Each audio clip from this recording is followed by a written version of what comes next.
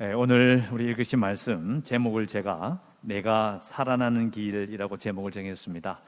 앉아 계신 성도님 중에서 내가 살아나야 되겠다는 생각을 안 하고 내가 조금씩 약해지고 죽어야지 이런 생각 가진 사람들은 거의 없습니다. 그죠? 어떻게 하면 좀 잘 살 수 있을까?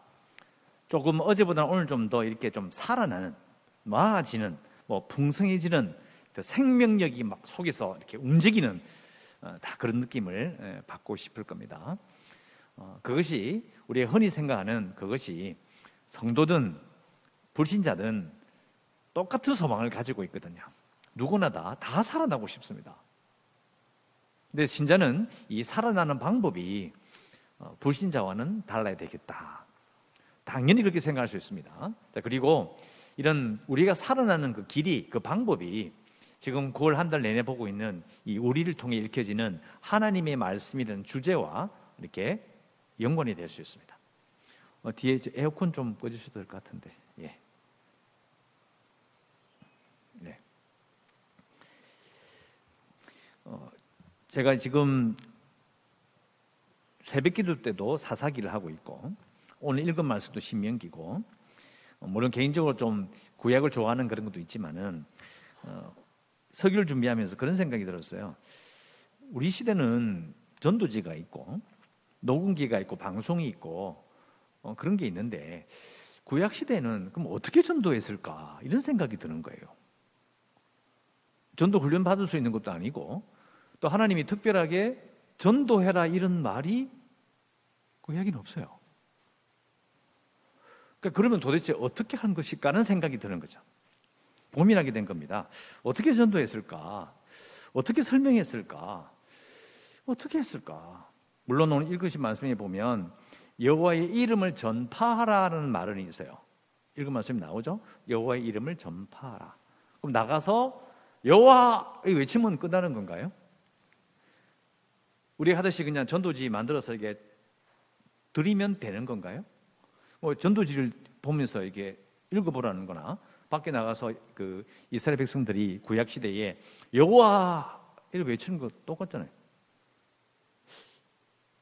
설명도 없고 이해도 없고 그냥 외치면 되는 건가? 그건 아니라는 거죠.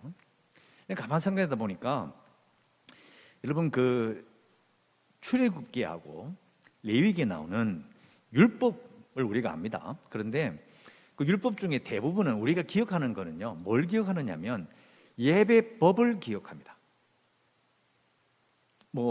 번제냐, 소제냐, 화목제냐 이런 예배법, 그리고 제사장이 어떻게 옷을 입느냐, 아니면 언약궤를 어떻게 만드느냐, 성막을 어떻게 만드느냐, 이걸 우리가 기억해요.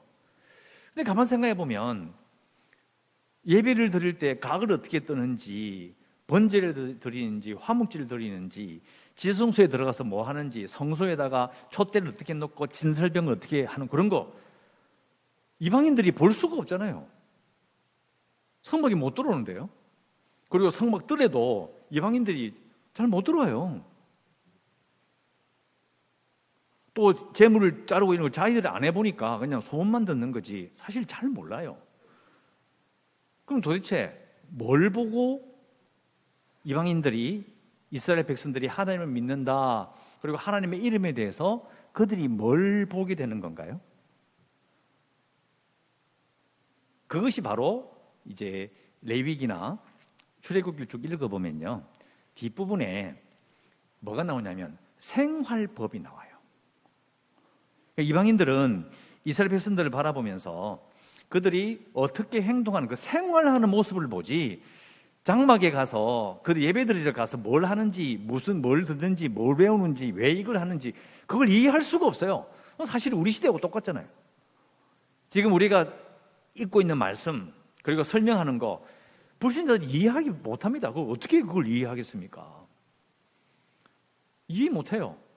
지금도 불신자들은 신자들과 함께 섞여 살면서 신자들의 생활하는 모습을 보는 거예요. 그렇죠? 물론 이 부분이 바로 우리를 통해서 하나님의 말씀이 읽혀진다라는 근거가 되는 거죠. 자, 구약으로 돌아가서요. 구약시대 사람들이, 불신자들이, 특히 가나안 땅에 사는 사람들과 많은 그런 이방인들이 이스라엘 백성들을 이렇게 보면서 그들과 섞여 살면서 그들의 모습을 이렇게 보는 거예요. 그 모습에서 느껴지는 게 바로 계속 설교할 때 말씀드린 것처럼 신약 시대의 아비투스라는 말은 표현, 어려운 말을 썼죠. 다른 말로 아우라, 특징, 특별한 그런 뭔가가 있느냐라는 거예요. 그게 뭐냐? 그게 이제 아까 말씀드린 것처럼 이제 율법에 나오는 생활법을 보고 이 사람들 우리하고는 생활하는 게 다르네라고 되는 거예요. 그것을 제가 한 3가지 정도 한번 살펴보고 계속 말씀드리도록 하겠습니다. 첫 번째는요. 자, 출애굽기 23장에 보면 공평에 관한 법이 나옵니다. 찾아보시면 23장 그 바로 위에 공평에 관한 법 이렇게 나옵니다. 여러분, 공평이란 말, 공정이란 말, 요즘으로 많이 쓸 말은 공정이란 말 많이 씁니다. 사실 같은 말이거든요. 공평, 공정, 정의, 공의 다 같은 말입니다. 같은 말을 써요. 그러면서 그 23장에 나오는 내용을 보면 지금으로부터 3471년 전이에요. 그때 이런 법을 말했습니다. 거짓된 풍설을 금지하라. 악인과 연합하여 위증을 금지하라. 가난한 자라고 무조건 편들어주지 마라. 원수의 나귀를 보거든 내버려두지 말고 원수에게로 돌려라. 데려다 주라 이 말이에요. 그리고 뇌물을 받지 말라. 이방 나그네를 압제하지 말라. 어려운 거 없죠? 근데 이게 반대로 생각해 보면요, 세상 사람들은 거짓된 풍설을 퍼뜨립니다. 왜요? 그렇게 해서 자기가 얻는 이익이 있는 거죠. 거짓을 퍼뜨려서 자기가 얻는 이익이 있어요. 악인과 연합할지라도 그것을 통해서 자기가 얻는 게 있기 때문에 해요. 눈 딱 감고 해요. 눈 하나만 감고도 할 수 있어요. 둘 다 안 감아도 돼. 하나만 감아도 할 수 있어요. 그리고 가난한 자라고 무조건 편들 수 있어요. 왜? 내가 가난하니까. 부자는 무조건 나쁜 놈. 이렇게 할 수 있거든요. 얼마든지 그럴 수 있어요. 그리고 원수의 나귀를 돌보라. 왜 돌봐요? 나귀 딱 지나가는데 봐라 이거 그놈 거다. 아무도 안 보내. 때려 죽일 수 있어요. 그래서 손해를 가하는 거죠. 여러분, 그 당시에 나귀는요 엄청난 재산이에요. 손해를 가하는, 그래서 원수의 재산에 손해를 가하면서 통쾌해야 할 수 있거든요. 그리고 뇌물을 받지 말라. 뇌물을 주고받고 살잖아요. 그거 뭐가 큰 의미 되느냐. 이방 나그네를 압제하지 말라. 이래 보니 처음 보는 사람들이고 얼굴도 색깔도 틀리고 행색도 남루하고 이거 병균을 옮기고 풍습을 해치고 범죄율을 높일 만한 이 아주 기분 나쁜 놈들이네 내보내. 다 그렇게 하잖아요. 근데 하나님은 그걸 보면서 그게 그렇게 하면 공평하지 않다, 공정하지 않다라고 말씀하고 있는 겁니다. 그러니까 대부분 다 그렇게 살아가는데 이스라엘 백성들이 그 땅에 들어가서 예배도 드리고 지성소와 성소를 건설하고 하나님의 법을 따라서 예배도 잘 드리고 하지만 그들에게 보여지는 모습까지도 하나님이 정해주신 거예요. 너희들은 밖에 나가서 이방인들에게 이렇게 보여야 돼. 거짓말하지 마. 반대로 이방인들이 볼 때 이 사람들 왜 거짓말하지 않지? 왜 자기끼리 연합해가 서로 편을 갈라 싸우고 거짓말하고 이런 걸 왜 안 할까? 왜 가난한 자라고 무조건 편들지 않고 뭐든지 가능하면 공정하게 하려고 할까? 왜 원수의 나귀를 원수 갖고 분명히 둘이 사이에 안 좋은 게 보이는데 왜 이렇게 하지 않지? 왜 내부를 받지 않는 거야? 왜 이방 나그네를 압제하지 않고 그냥 있게 하는 걸까? 요거예요. 그게 보이는 거예요. 자, 두 번째는요, 레위기 말씀인데요. 레위기 25장에 가면 안식년과 희년을 준수하라는 말이 나오고요. 그리고 밑에 보면 이제 그 내용이 가장 민감한 재산 문제예요. 자, 여러분, 안식년하고 희년하면 그냥 7년째는 쉬는구나 간단하게 생각하는데 그건 그게 아니에요. 희년도 마찬가지입니다. 50년 되면 그냥 쉽게 쉬어라 이거 아니에요. 간단한 문제가 아닙니다. 왜냐하면 7년째 되는 날에 공사를 짓지 말래요. 이런 농사 짓는 분 계시잖아요. 옆에 계시는 분, 저도 아는 사람 많은데 물어보면 그러면 1년 농사 짓지 말라면 그거 어떻게 먹고 살아요? 큰 문제가 되거든요. 또 희년도 마찬가지예요. 모든 채무 관계를 전부 다 0점으로 돌려야 돼요. 말이 안 되잖아요. 농사 짓는 거라든지 모든 재산 문제 가장 중요한 거는 이스라엘도 그 땅이 덩어리가 작기 때문에요. 이 주로 부동산과 관련이 많아요. 우리나라도 부동산 문제 때문에 지금 골치 아프잖아요. 옛날에도 그랬다는 거예요. 그러니까 읽어보면 안식년과 희년을 준수하는 것은 재산 문제까지도 밀접하게 관련이 있어요. 그런데 하나님께서 이렇게 말씀하셨죠. 그 레위기 25절 밑에 보면요, 토지를 영구히 팔지 마라. 소유권 이전 안 돼. 등기 안 돼. 왜? 이 땅은 내 것이다. 이렇게 말씀하셨어요. 그런데 희년을 읽어보면 이렇게 가지고 있는 땅을 다 이렇게 돌려, 산 땅을 다 풀어줘. 이게 어떻게 하냐는 거야. 하나님이 땅의 주인이기 때문에 땅을 사고 파는 것처럼 보이지만 희년이 되기 전까지만 자기가 소유권을 가지는 거예요. 그러니까 땅을 사는데요, 희년이 예서 한 10년밖에 안 남았잖아요. 10년 지나면 그게 원래대로 돌아가 버려. 그러면 땅값을 어떻게 계산하느냐? 땅값을 계산하는 게 아니고요, 그 농지에서 생산되는 농산물의 양을 가지고 거래를 하는 거예요. 그러니까 10년 남았다. 1년에 뭐 100가마 나온다. 그러면 곱하기 10, 1000가마. 이렇게 계산해요. 근데 20년 남았어. 그럼 곱하기 더 2를 더해야 되는 거예요. 그러니까 결국은 옆에 있는 이방인들은요, 땅 자체가 자기 거라고 생각해. 그런데 이스라엘 백성들은 자기 땅이 없어요. 하나님의 땅이야. 왕이신 그분의 땅이야. 그러니까 이게 생활하는 리듬이나 생활하는 그 자체가 완전히 다른 거예요. 이걸 어떻게 이해할 수 있을까요? 여러분, 기독교는 사회주의가 아닙니다. 사회주의가 될 수가 없어요. 하나님 중심주의예요. 하나님 땅이라니까. 국가 땅이 아니고요, 하나님 왕이시고 하나님의 그 땅이 내 거라고 말씀하시죠. 이게 진짜 희한한 거예요. 가만 생각해 보면, 야, 이거 옆에 있는 다른 가나안 민족들이 봤을 때 이게 진짜 이상했겠다는 생각이 들어요. 그리고 그 다음 그 희년 제도는 다음에 설명드릴게요. 너무 큰 이야기고. 그래서 이제 그 다음에 25장 밑에 읽어보면, 형제가 가난하면 데리고 살아라. 먹여주고 입혀주고 집에서 일하게 하라, 이 말이에요. 종으로 부리지 말되 일하게 하라. 여러분, 저도 망해봐서 알지만요, 망하면요 친척들 일하게 안 옵니다. 전화도 잘 안 받아요. 왜요? 형제가 가난하면요 골칫거리거든요. 힘들어요. 아예 전부 다 연락을 끊어버려요. 그게 사람이에요. 그런데 하나님은 이스라엘 백성들에게 이방인이 그렇게 할지라도 너희는 가난한 형제를 데리고 살아라. 그리고 형제에게 돈을 주되 빌려주되 이자를 받지 말라. 그래서 가난한 형제는 아까 말씀드린 것처럼 데리고 살되 종으로 팔려오더라도, 채무관계 때문에 팔려오더라도 종으로는 대우하지 말라, 이렇게 말씀하셨어요. 근데 종을 데리고 팔고 이런 문제가 여러분 다 그 재산 문제거든요. 돈과 관련된 문제예요. 지금도 생각해 보면 신자든 불신자든 다른 건 다 괜찮은데 돈 문제에 걸리면은 유독 그것 때문에 아주 문제가 생기는 사람들이 정말 많아요. 이건 뭐 말하면 끝도 없으니까. 아무튼 출애굽 23장은 공평 공정에 대해서 법이 나오고, 레위기 25장은 아주 민감한 재산 문제에서 이방인들과 불신자와는 다르게 하라, 이렇게 말씀하셨고, 자, 마지막으로 신명기 21장 말씀이에요. 21장은 가정의 문제를 말하고 있는데요. 자, 가정의 문제도 마찬가지예요. 내용을 읽어보면 전쟁이 있을 때에 전쟁 포로가 된 경우가 있어요.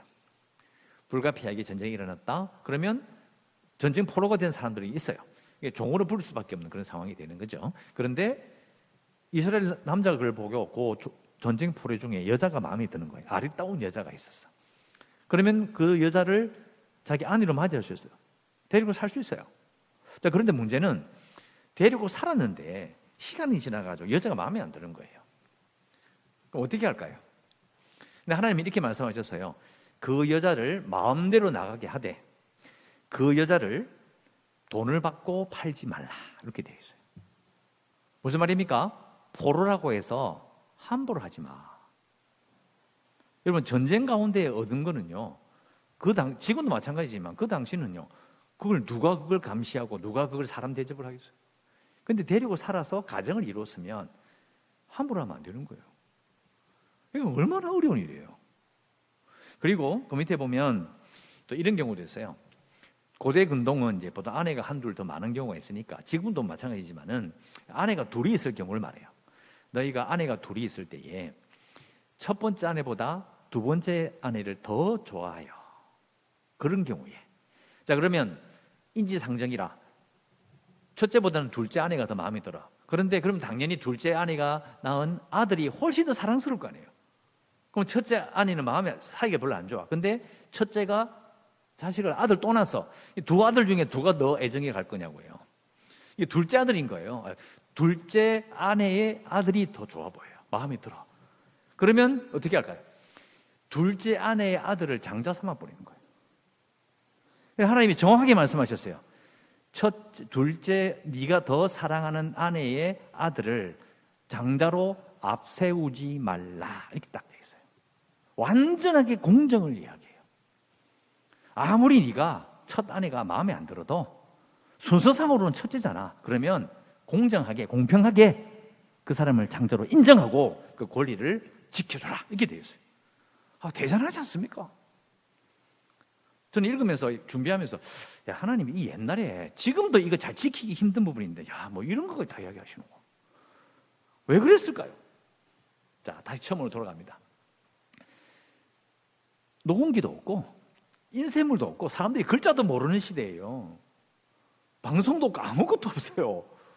그들이 하나님을 알 수 있는 방법은 성막에 들어가가지고, 이 안에 뭐가 있노? 이래가 하나님을 아는 게 아니에요.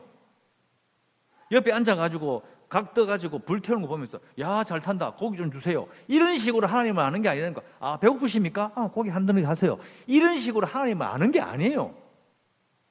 예배법은 하나님과 이스라엘 백성들 사이에 지켜져야 될 거룩한 법이고, 하나님을 모르는 이스라엘 백성들 주위에 사는 사람에게는요, 하나님을 알 수 있는 방법은 유일하게 생활법이었던 거예요. 이 사람들 왜 우리하고 다르지? 이상하네. 왜 우리하고 달라? 이렇게 시작되는 거예요. 자, 그러면 이스라엘 백성들이 왜 그렇게 해야 되는 거예요? 왜 공정하게 살아야 되는 건가요? 단순하게 하나님께서 그렇게 하라고 하셨으니까. 그건 너무 쉬운 답이에요.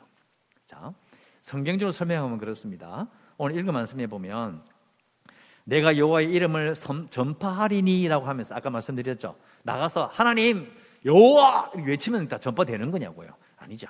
그들의 생활법을 통해서 전파돼요. 생활하는 모습을 통해서 하나님의 이름이 이렇게. 하나님 때문에 이렇게 하는 거구나. 딱 이거거든요.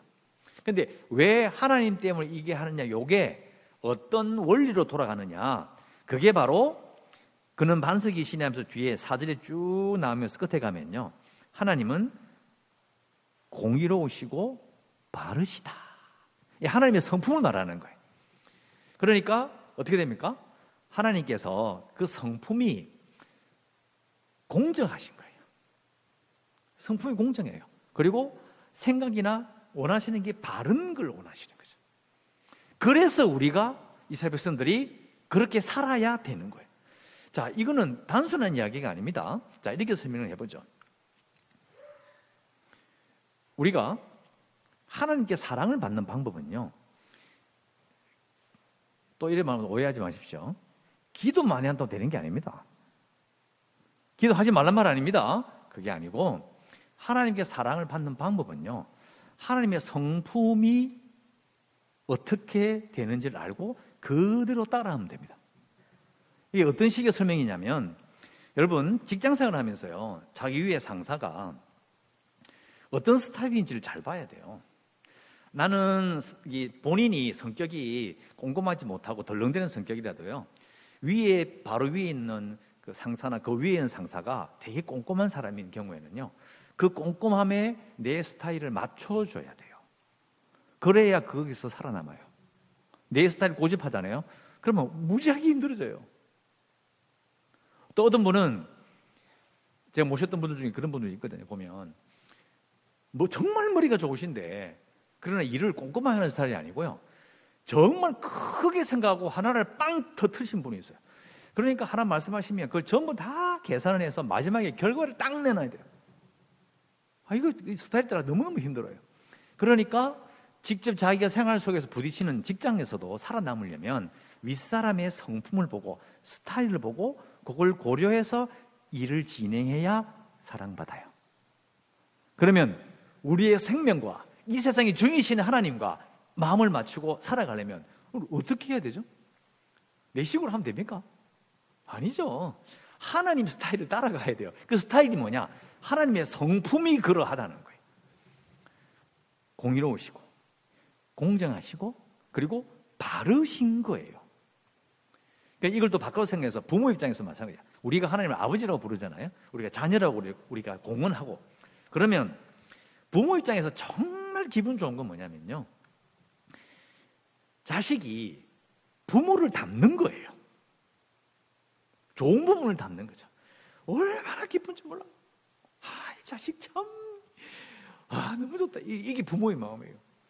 우리가 하나님을 아버지로 부른다면요, 하나님이 정말 기뻐하시고 복을 주고 싶어서 난리난 자식은요, 그 자녀는 누구냐면 하나님의 성품을 닮은 자예요. 이건 다른 원리가 있습니까? 아니잖아요.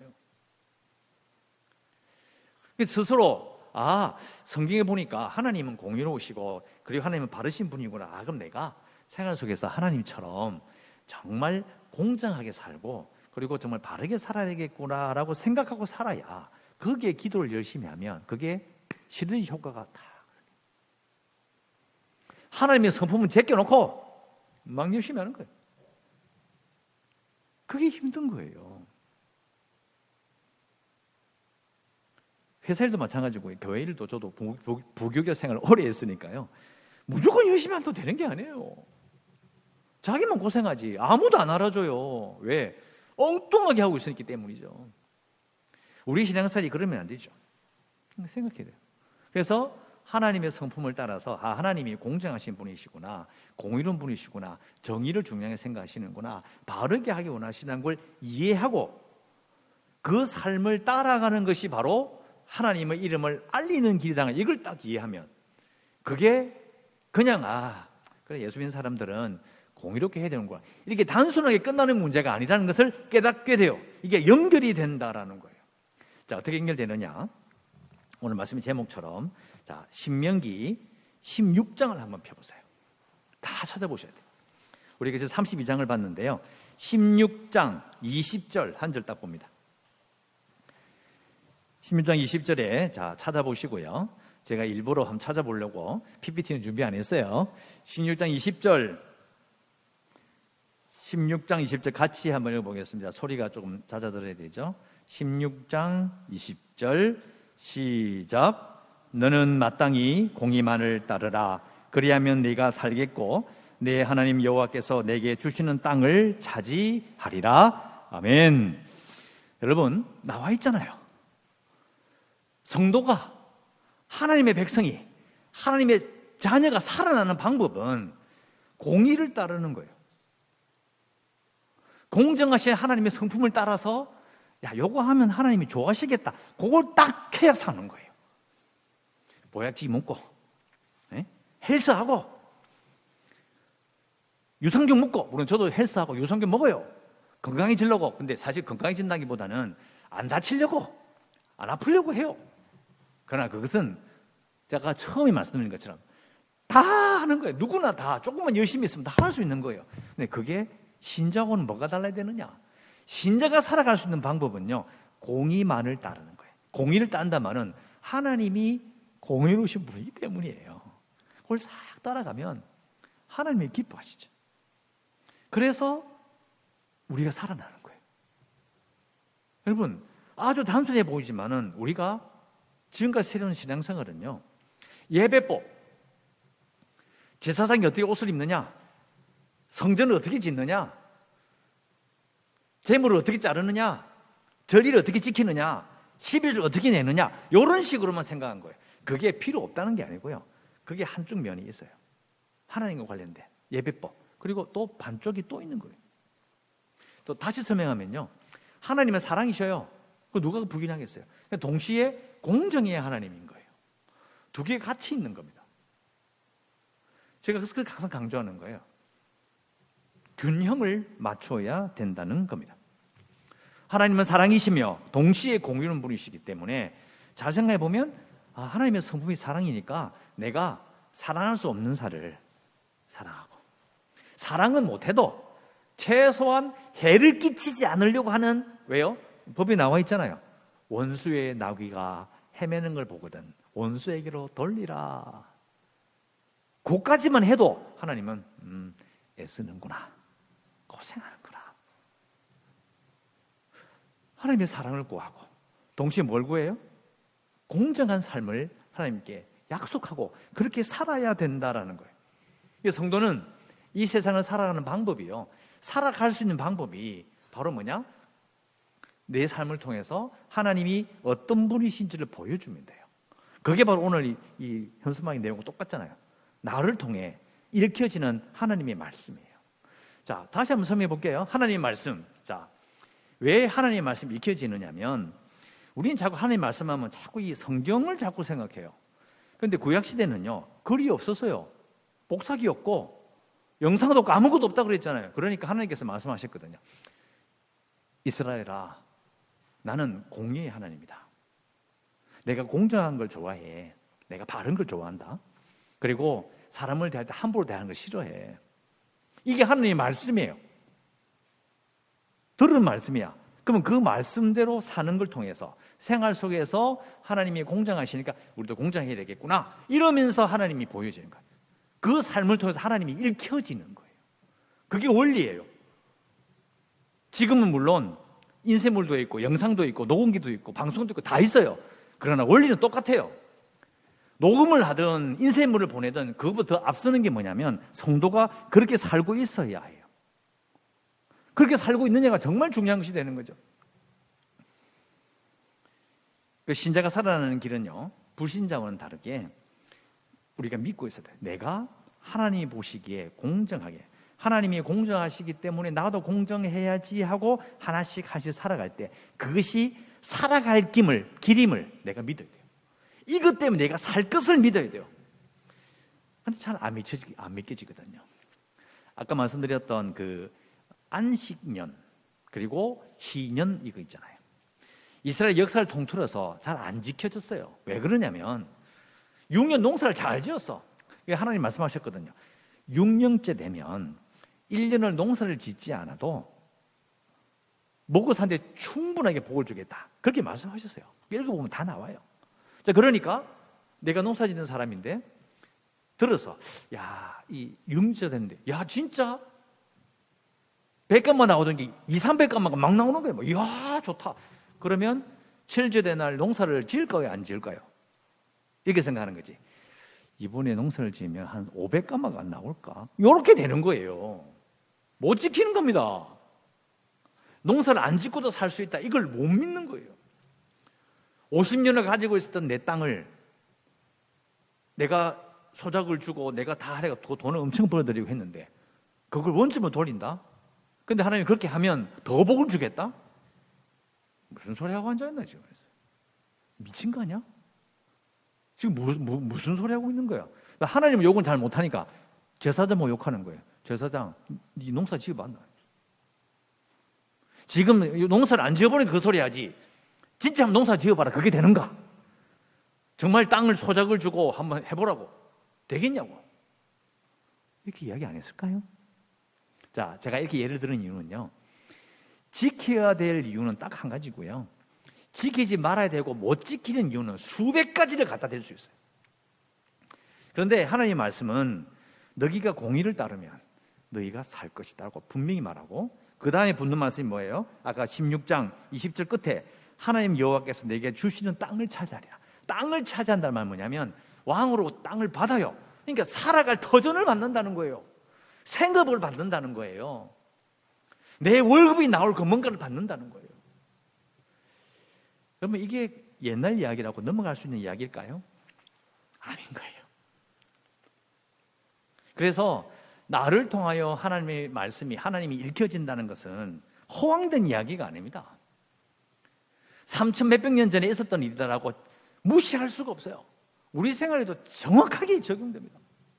글자 그대로 하나님 말씀하신 나는 아내가 한 명밖에 없는데 이건 말이 안 되네. 그럼 이거 할 필요 없다. 이런 게 아니죠. 그 원리를 따라가는 거예요. 인지상정에 내 마음이 끌린 대로 살지 말고 사사기에 나오는 것처럼 네 소견에 오른 대로 자기 눈에 보기 좋으면 여자 예쁘네, 좋네, 이거 하고 싶네, 이렇게 그래서 살면 안 된다는 거죠. 가만 생각해 보면 이 하나님 말씀이 이게 지금까지 이게 보존이 되어서 우리에게 전해지는 이유가 있어요. 어느 종교에도 경전이 3천 몇백 년 전에 그런 일들을 기록해서 가지고 있는 종교가 없습니다. 하나님이 살아계셔서 우리에게 말씀하시는 거예요. 너희들이 읽어야만 한다고요. 너희들이 알아야 한다고 말씀하시는 거라고요. 자, 이 주제는 또 다음 주도 계속되니까 이제 마무리를 하겠습니다. 이것을 우리가 정리하면 두 가지를 정리할 수 있어요. 여러분, 우리는 신자는 종자가 다른 사람들이다. 이렇게 기억하십시오. 종자가 다르다는 말은 우리가 갑자기 DNA가 틀리다 이런 말이 아니고요. 살아가는 방법 자체가 다른 사람들이다 이 말이에요. 살아가는 방법 자체가 달라. 그걸 받아들여야 돼요. 내가 불신자하고 똑같이 사는 게 아니구나. 이걸 깊이 받아들여야 돼요. 두 번째는 그래서 우리도 이스라엘 백성들과 똑같게 세상에 보여지는 사람들인 거예요. 저때 한번 설교 때 말씀드린 적이 있죠. 하나님께서는 신자를 구원하셔서 하나님 자신의 자녀를 세상에 내놓으신다고요. 똑같은 거예요. 그걸 보여주기를 원하시는 거죠. 봐라, 내 자녀는 내 법을 따라 살아. 한번 봐봐. 우리가 세상에 보여지는 존재인 거예요. 이걸 이해하면 이제 레위기와 출애굽기, 신명기 쭉 읽어보면요, 이제 이해가 되는 거예요. 그리고 사사기에 나오는 것처럼 이스라엘 백성들이 왜 실패했는지를 알게 돼요. 믿음이 없어서 물론 실패하죠. 근데 뭘 못 믿었냐면 생활법을 못 믿은 거예요. 공정하게 살면은 내가 손해보는 것이 오히려 더 살아날 것을 못 믿는 거예요. 수단과 방법을 가리지 않고 거짓말하고 훔치고 뺏고 걸리지 않을 정도만 적당하게 나쁜 짓을 하며 살아도 그냥 어쩌어쩌 하다 보니까 잘 되겠지, 이런 게 아니다라는 걸 받아들여야 되는 거죠. 여러분, 우리는 종자가 다릅니다. 신자는 종자가 다르기 때문에 하나님을 보여주는 사람들이라는 겁니다. 그래서 우리는 우리를 통해서 하나님의 말씀이 읽혀진다. 하나님 스스로 나는 공정한 자야, 나는 공정한 하나님이다, 나는 바른 것을 좋아하는 하나님이야, 이 하나님의 말씀이 우리를 통하여 읽혀지는 거예요. 신자는 이렇게 복을 받습니다. 여러분, 하나님의 복을 받고 싶으십니까? 그러면 하나님이 어떤 분이신지를 깊이 생각하고 그것을 마음에 품고, 나는 종자가 달랐구나, 나는 진짜 종자가 다르다, 오케이, 내가 그걸 받아들이겠어. 그래서 나를 하나님 앞에서 이 세상에 나를 보여주기 위해서 하나님처럼 그 성품을 따라서 열심히 살면 하나님이 분명히 복을 부어주실 겁니다. 이게 하나님께 주시는 복을 받는 방법이에요. 우리도 복을 받고 복 받는 걸 세상에 보여주고 하나님 때문에 공정하게 사는 걸 통해서 신자들이, 그리고 이 세상의 많은 사람들이 우리를 받아들이는 거죠. 자, 마지막으로 우리 생활에 적용해 보면 이런 게 있습니다. 기독교에 대한 많은 설문조사를 했던 책이 많이 있어요. 그래서 그 책도 많이 이제 저도 날라오기도 하고 또 찾아보기도 하는데요. 요즘 세대들이, 젊은 세대들이 좋아하는 가치가 뭐냐면 공정입니다. MZ 세대라고 해서요, 20대, 30대를 MZ 세대라고 하는데 그들이 가장 중요하게 생각하는 것이 공정입니다. 공평해야 된다는 거야. 누구나 다 머리를 끄덕일 정도로, 그래, 할 말 없다, 기능 균등했는데 똑같은데 내가 모자라고 하면 받아들이면 되지. 그런데 다르게 이게 기회가 박탈되거나 문제가 되면 사람들이 엄청나게 싫어하는 거죠. 젊은 세대들이 그걸 싫어하는 거예요. 그런데 그 교회에 대한 설문조사의 결과를 보면 이렇게 물은 게 있어요. 왜 교회를 오지 않느냐? 왜 교회를 싫어하느냐? 왜 믿지 않느냐? 물었을 때에 젊은 세대들이 이렇게 답했습니다. 우리는 교회를 싫어하는 게 아니다. 뭐냐? 교회가 말하는 거나 하는 것이 내 생활과 아무런 관련이 없다. 왜요? 젊은 세대는 자기가 취업할 때나 직장생활을 다닐 때나 자신의 인생을 꾸려나갈 때 가장 중요하게 생각하는 것이 공정이거든요. 회사에서 단지 선배와 오래 그 회사에 있었다고 해서 나보다 내가 불이익을 당하거나 그렇다고 해서 모든 게 다 해결되는 게 아닌 거죠. 직급이 높다고 잘못됐다고 덮어주고 그걸 다 자기들이 뒤집어 쓴다? 그럼 공정하지 않은 거예요. 그러니까 자기들이 그게 엄청나게 민감한 거예요. 그런 세대예요. 저도 한 번씩 그 MZ 세대들이 쓴 글을 읽어보면 이게 무슨 말이지? 라는 그런 정서가 안 맞아. 그럴 수 있거든요. 교회가 왜 관심이 없느냐? 교인들이 살아가는 모습을 보니까 자기 생활과 아무런 자기들이 관심 있는 것과 아무런 관련이 없어요. 그러니까 어떤 면에서는 교회가 하나님의 성품을 따라서 공의와 공평과 공정에 대해서 민감하고 그 부분을 말할 수 있으면 또 그렇게 살면요 오히려 젊은 세대를 전도할 수 있습니다. 그것이 없기 때문에 어필이 안 된다라는 거예요. 그리고 뒤집어 이야기하면 이 시대의 교회가 왜 힘드냐, 왜 하나님께 복을 못 받느냐, 이유는 하나님의 성품과 전혀 상관없이 살기 때문이에요. 교회 정책이나 많은 것들이 하나님의 성품을 따라서 공정과 공의와 정의와 그리고 바름에 대해서 말하지 않는 거죠. 여러분, 그렇다고 해서 우리가 당장 야 이걸 해야 되겠다 이렇게 말할 수 있는 건 없어요. 제가 이렇게 말씀을 준비하면서 알게 된 하나님, 그리고 그 하나님의 뜻에 우리가 과연 이렇게 맞춰가고 있느냐를 생각하다 보면 이게 이제 그 부분을 나누는 거거든요. 아주 큰 원칙이기도 하고 우리 다시 한번 생각해 봐야 되는 거예요. 그래서 우리가 출발점이 뭐냐? 우리는 종자가 다르다는 거예요. 종자가 다르기 때문에 하나님께서 내놓으실 만한 그런 사람이 되는 것이 중요하다. 거기서 교회는 새로워질 수 있는 겁니다. 여러분, 목사는 바랍니다. 여러분 정말 하나님이 주시는 복을 받으셨으면 좋겠어요. 그러기 위해선 여러분이 정말 하나님이 보실 때 애틋하고 정말 기뻐하실 만한 하나님의 성품을 따라서 그대로 사는 거예요. 여러분, 하나님의 성품을 잘 생각해보고 하나님께 정말 귀하게 여기고 사랑하는 그런 신자로 살아가시기를 주의 이름으로 축원합니다.